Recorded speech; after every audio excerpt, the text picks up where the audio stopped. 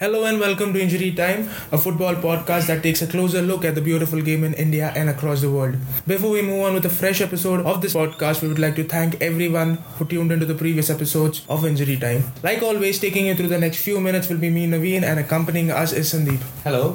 Sandeep, we have quite an interesting lineup for today's episode. Could you just elaborate on what we have?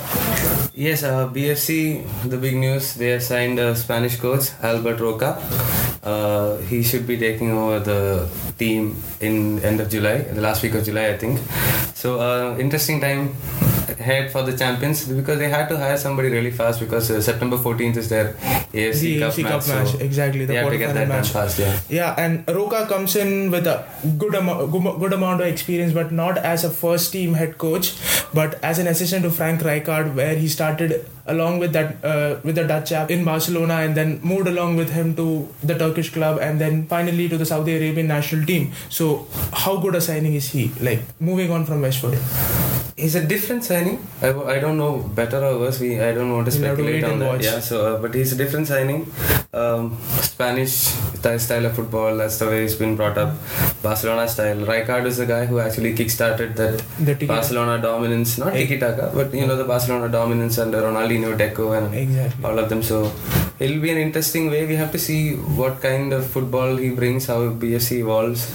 Because Westwood, the team was rigid and they were really well drilled, but maybe we'll see a bit more flair or freedom. But let's see. We see a more of possession-based game in BFC now going. Maybe I don't know. We have to see because he'll have to come in and look and see what he's got to work with. If he's going for a possession game, I suppose we'll see a lot more of Alvin George, who will probably a guy who would benefit out of this move. Because he's one of those technically very sound players. A guy who loves to have ball under his feet. Yeah, he's one of the best technicians in India in terms of football. So I think it might be a good thing for him. Last year he had a big part role, so maybe we'll see him in the more starring role. And I've been waiting and everyone has been waiting for Alvin George. Talking of Alvin George for years now, so it'll be good to see him. Hopefully he comes good under Albert Roca. One good thing coming into Bengaluru FC is that of the 4 foreigners, only John Johnson has agreed terms to extend his stay with the club for another 2 years. So he has three more slots to fill in. So do you see a Spanish guy coming in and a guy who can suit Roca's style of play?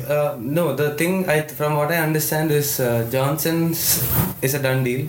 Everybody else is probably under negotiation. Probably will get done or something. He might get in and have a look and maybe want to change a few personnel here and there.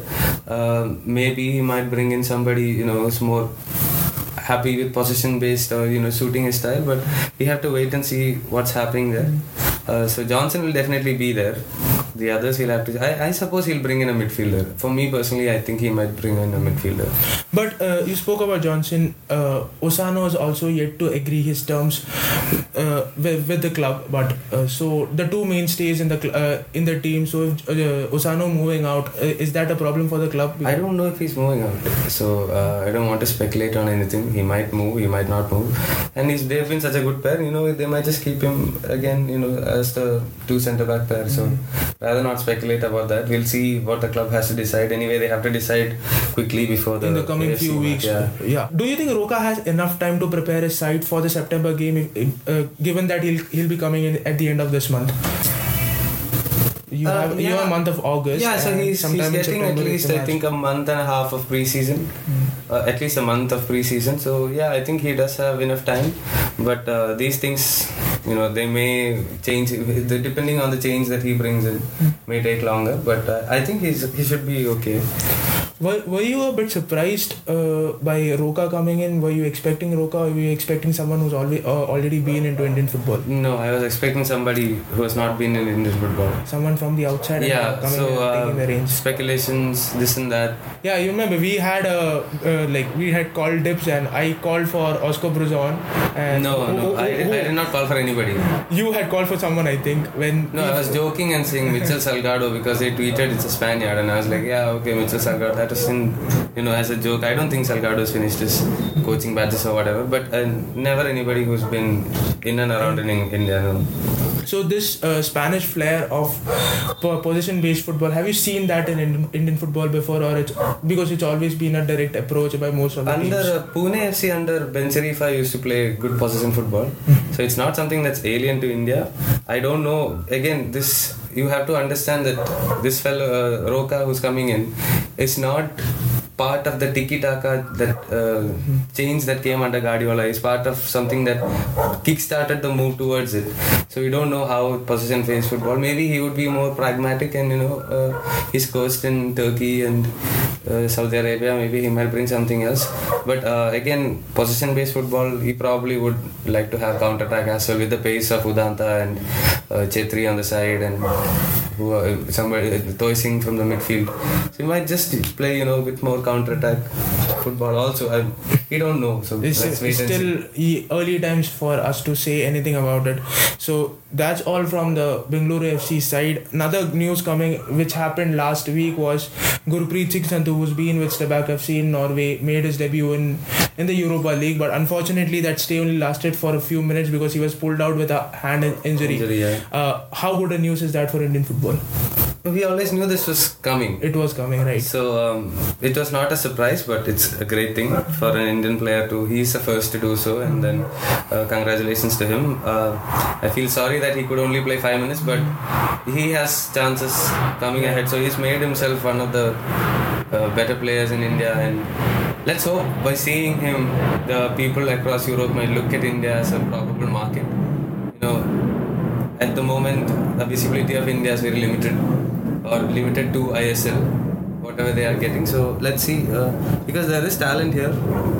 Hopefully they can do something with it. But how important is it for the coming generation of Indian footballers to move out of Asia and the Asia-Oceanic region to improve their game? Because you always say... I feel they don't have to go to Europe to improve their game. They can just go to Asia. You go to China. China's doing, spending a lot of money, getting a lot of big players. You can get there. Or Japan has J-League is pretty strong. Further, you can go to Australia. Their A-League is also really strong. Good. So there is... Europe shouldn't be the only destination. Yeah, it shouldn't be the only. Now you have an achievable goal. You've seen Chetri go abroad and play. You've seen Baichung Bhutia play abroad. Now you've seen Gurpreet Singh Sandhu play. And maybe, a few others will come in the few years. And it's an achievable target for the younger generation. So that would be an interesting thing. But let's not get ahead of ourselves. Yeah, it's still a far-fetched future for Indian football. We can just hope that things just turn out to be good for Indian football. I think it will. Once you sort out the I-League, ISL merger league issues, and if they get the proposed structure into play and get it done properly, then it should be beneficial to Indian football. They should do well. Constantine is also doing what he can. So yeah, I think that should all be good. Having said that, moving into Europe, the Euro 2016 is finally down to the last two standing teams, Portugal and host France. What a semi-final we have had. The two encounters, Portugal against Wales, and yesterday Germany taking on the host France. Were you surprised by the results, or were you expecting something? I was expecting Wales to do something because Portugal, they have not won a match in 90 minutes. They were struggling. They looked threatening in parts. Cristiano Ronaldo looked off color for most of the thing. But the semi-final seemed like a match where Ronaldo decided that it's my day. I just want to go out and play. That header was just outstanding. Just the leap and the ability to hang in the air for that just extra second, and the power he produced on the header. Brilliant goal. And again, he might claim it as an assist, but it was a scuffed drill shot. Exactly. But it doesn't matter. But Nani was smart enough to react before the defender. Yeah, Nani has done that before also to Ronaldo's anger when he chipped the goalie and everything, and this fellow came from an offside position and touched it in. So that's happened in a friendly or something. So there's nothing new for the Portuguese side. Yeah, I think Wales missed Ramsey's energy and his creativity a lot, and his runs from midfield. That Bale alone couldn't do much. Robson Kanu, he had a decent match, but they looked little off jaded that day. But Portugal, to their credit, Portugal is very good defensively. They don't really lose a lot of matches. As they've been progressing through the league, they have improved significantly, and they didn't have Pepe, so That's a good performance. Yeah, that's a good performance. With Bruno Alves, who's always a liability. So that was a good performance for him. The second semi-finals, world champions Germany taking on the host France. Did you expect France to turn up the way turned up against the world champions? To be completely honest, I didn't think France played all that well.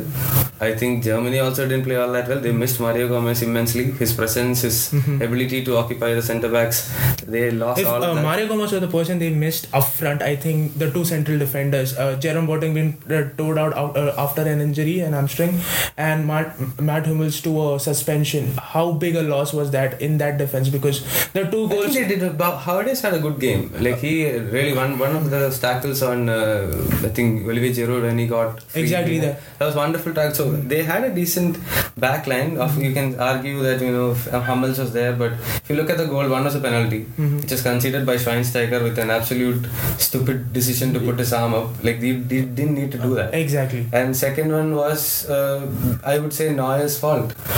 More than Neuer's fault, I think it was Mustafi who was marking Pogba, committed early. As a defender inside your own penalty area, you are not supposed to commit to the ball. You wait for the midfielder it started with Neuer making a silly error there. Exactly. And then it fell down. And if you look at the Griezmann's movement for that goal was really good.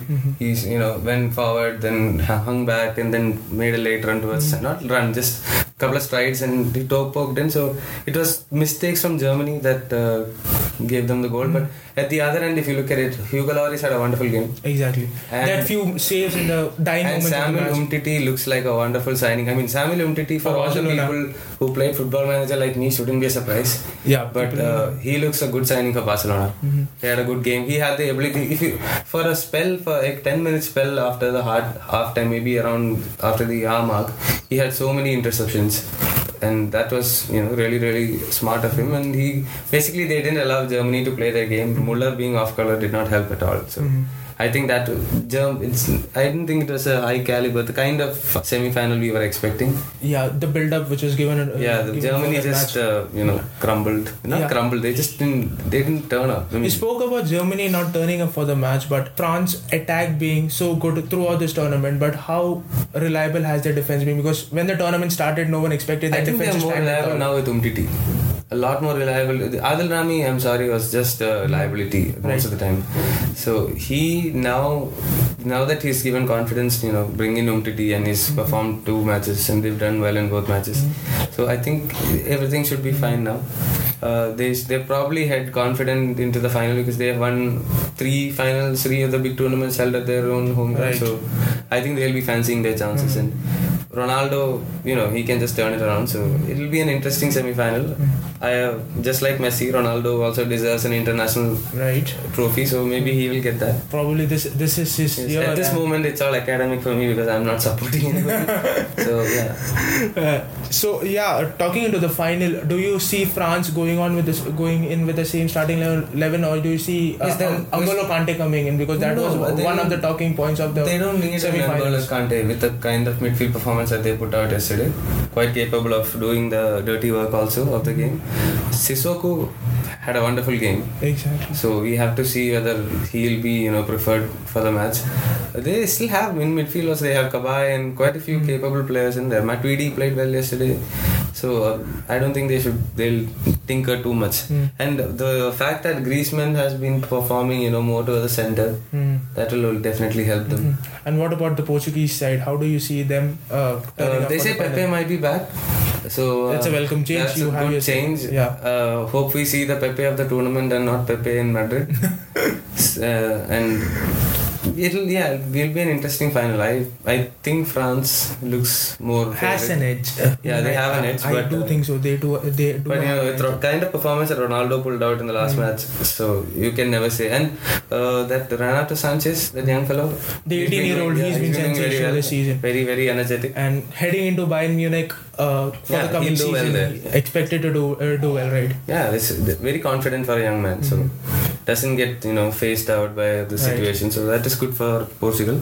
Finally, they're looking like a squad that can do something. For a while after their golden generation of Figo, Rui Costa, all of them retired. They had a bit of a problem. So but now slowly players are coming in. Now they are looking better and better. That Varela, his name was the midfielder. I think So he not Varela. I forgot that defensive midfielder. He also looks good. He's not. He's a young chap. William Carvalho. He's a young chap. He's a good player. So they should be okay. I mean, it's a close final, but I think France still has an edge. France has the edge. Most because they're playing at the home ground. So and also they have ripped off Iceland's chant. The Viking. Yeah, the Viking chant. So. It's not doing it correct though. Not doing as good as the Icelandic supporters could do. Iceland, they do it much better. The reason but why I suppose we'll see that in the European football coming into next season. Yeah. Soon. So July 10, the final, France taking on Portugal in Paris, and we hope that it's a close game, because that's what you expect from a final of a tournament like that Let's hope it's close. I don't want it to go beyond 90 minutes, and I don't want it to be a completely one-sided match. Is that because you have to stay awake watching the extra time and shoot out? Once you go into extra time, players are more tired, and then if you go further into penalties, you don't have to be the better team to win. Right. So in that case, 90 minutes is the perfect time. Just finish it off in that, and any match for me, I don't like it going into extra time and penalties. That's what we have on Euro. But moving beyond Euros into the new season, Jose Mourinho has taken over Manchester United. Few interesting comments and interesting signings. Zlatan Ibrahimovic coming in for 1 year's deal. Henrik Mkhitaryan also moving into Manchester United. How do you see this team evolve now under Mourinho? So they're trying to get one more. Mourinho said 4 players he's identified. They're rumored to be Pogba.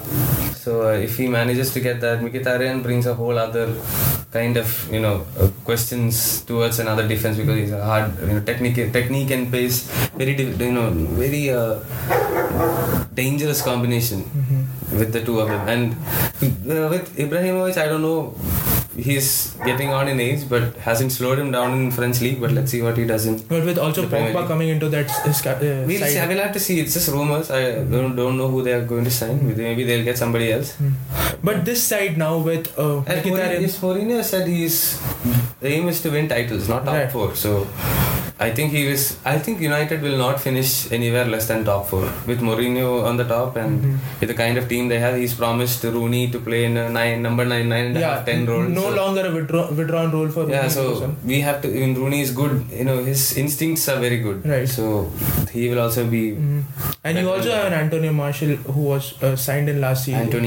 Anthony Martial who was signed in last season, so he could also come in handy. So you can't expect Ibrahimovic to play the full season. He's 34. He's getting on. He looks fit, but and then you have Rashford coming through, and then Anthony Martial also. So they'll have enough options up front. Is this Mourinho United side the strongest of the 20 Premier League teams that will be turning up for this coming season? No, it does. I'm not going to say it's the strongest. I think Manchester City squad is very strong. We have to see what Chelsea does. They have already gotten Bastushai of Belgium. Very little bit of a surprise because people are expecting Lukaku, and didn't happen. Yeah. So, but he is a young player. He's fast. He's very mobile. So we have to see how he gels with the team and all the rest of it. And Antonio Conte is going to drill people, right? How he has been with the Azzurri, and you expect that same with the Chelsea side. So it's as far, because every club now, most of them are laying low. Once the season is over, the tournament is over, then transfer window, then we'll see, and then we can more of business happening. Yeah, I know. I think with the signing of Gundogan and stuff like that, City already have made a statement. Yeah, made a statement. And how Guardiola works. He's going to get in at least 2-3 more players. We again talk about the big names in Premier League. What about the champions Leicester City? How good a side will they be this time around? The question is, can they hold on to their players at the moment? Like Vardy, I think, is staying. Can they do that to Kante, Wes Morgan, Mahrez? Yes. So we have to see about all of those things. But I honestly don't see them competing for the title again. A top 4? given that they won the title last time round? Maybe doubtful, because you have Liverpool under Klopp with a full pre-season behind him, and he'll get a few more signings in. So that they will be one of the contenders. Tottenham is going to be another contender. Chelsea also under Conte. If he can get the kind of performance he got from the Italian players who are famed or infamously called the worst side in 50 years. And got that kind of performance from, and you can get that kind of performance from Chelsea, then they'll also be up there. You have the typical Arsenal and United also, and City obviously. So West Ham was another side that turned up really well last season. Do you see that happening again? They'll do well. Yes, of course they'll do well. They managed. They're moving into the Olympic Stadium this season. Yeah, they're bigger stadium. Expectedly more revenue for the club. Yeah, and anyway, because of the television deal, they're all going to be extremely rich anyways, and they're going to spend a lot of money. They hired 15 million for Jordan Ibe. Sounds insane, because he didn't have that good a season with Liverpool. He's not a 15 million player. But it's just inflation. The kind of money we're talking about for everybody is just so over the top. So I don't know, like money shouldn't be an issue for any of them. Maybe the problem now with the Brexit, maybe the conversion rate has fallen and the work permit issues, but I think that comes later down the line. So this season I think initially it should be fine. The league is pretty sorted in that sense. Yeah, they'll all buy players, they'll all buy them for insane amount of money. So we are definitely building up for a close season this time around. Yes, it will be interesting to see Guardiola, Conte, Mourinho and Klopp. All of them have, and the old man Arsene Wenger in Arsenal. Yeah, Arsene Wenger. Yeah, of course. Sorry, I forgot. Arsene Wenger and Pochettino also, for that matter, will be up there. And if you look at Guardiola, Klopp, and Mourinho have a history amongst themselves. Right. And there's Conte coming in now, and Wenger is also coming into the picture.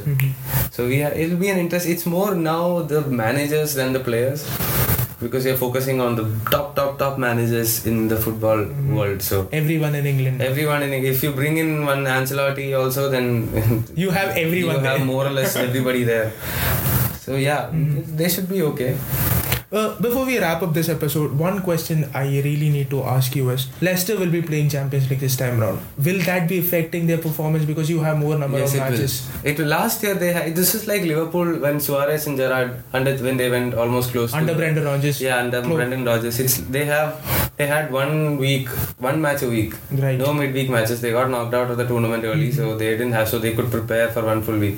Leicester did the same last year. This time they'll be more travelling, and within England there's not much travelling time or travelling distance. Now you're playing across Europe, so at least 6 matches, so you'll travel more, and that'll affect your fitness, because the early part of the season before February, if you don't reach up there, if you're not somewhere around the top 4, it's difficult to do the catch. It's difficult to come back. So in the second half of the season, if they get knocked out of the Champions League, I hope it doesn't happen. If all those things happen, then it's a different issue. Well, we'll have to wait and watch how they approach. 3 matches a week is going to severely affect them. Claudio Ranieri will really have to plan how he uses his player this time around, and we can just hope he'll need a bigger squad. We can just hope that by the time the league is almost done and we have August when the league starts, things are fine and we have an interesting Premier League for us. Premier League will be interesting. That there is no doubt about that. At least with Mourinho and Guardiola, I'm 100% sure it's going to be interesting. Let's hope for that. But before that, July 10th, the Euro final, France taking on Portugal. When we come back in the next episode, that will be the point of discussion. And till then, we'd just like to say that have a great weekend and be safe.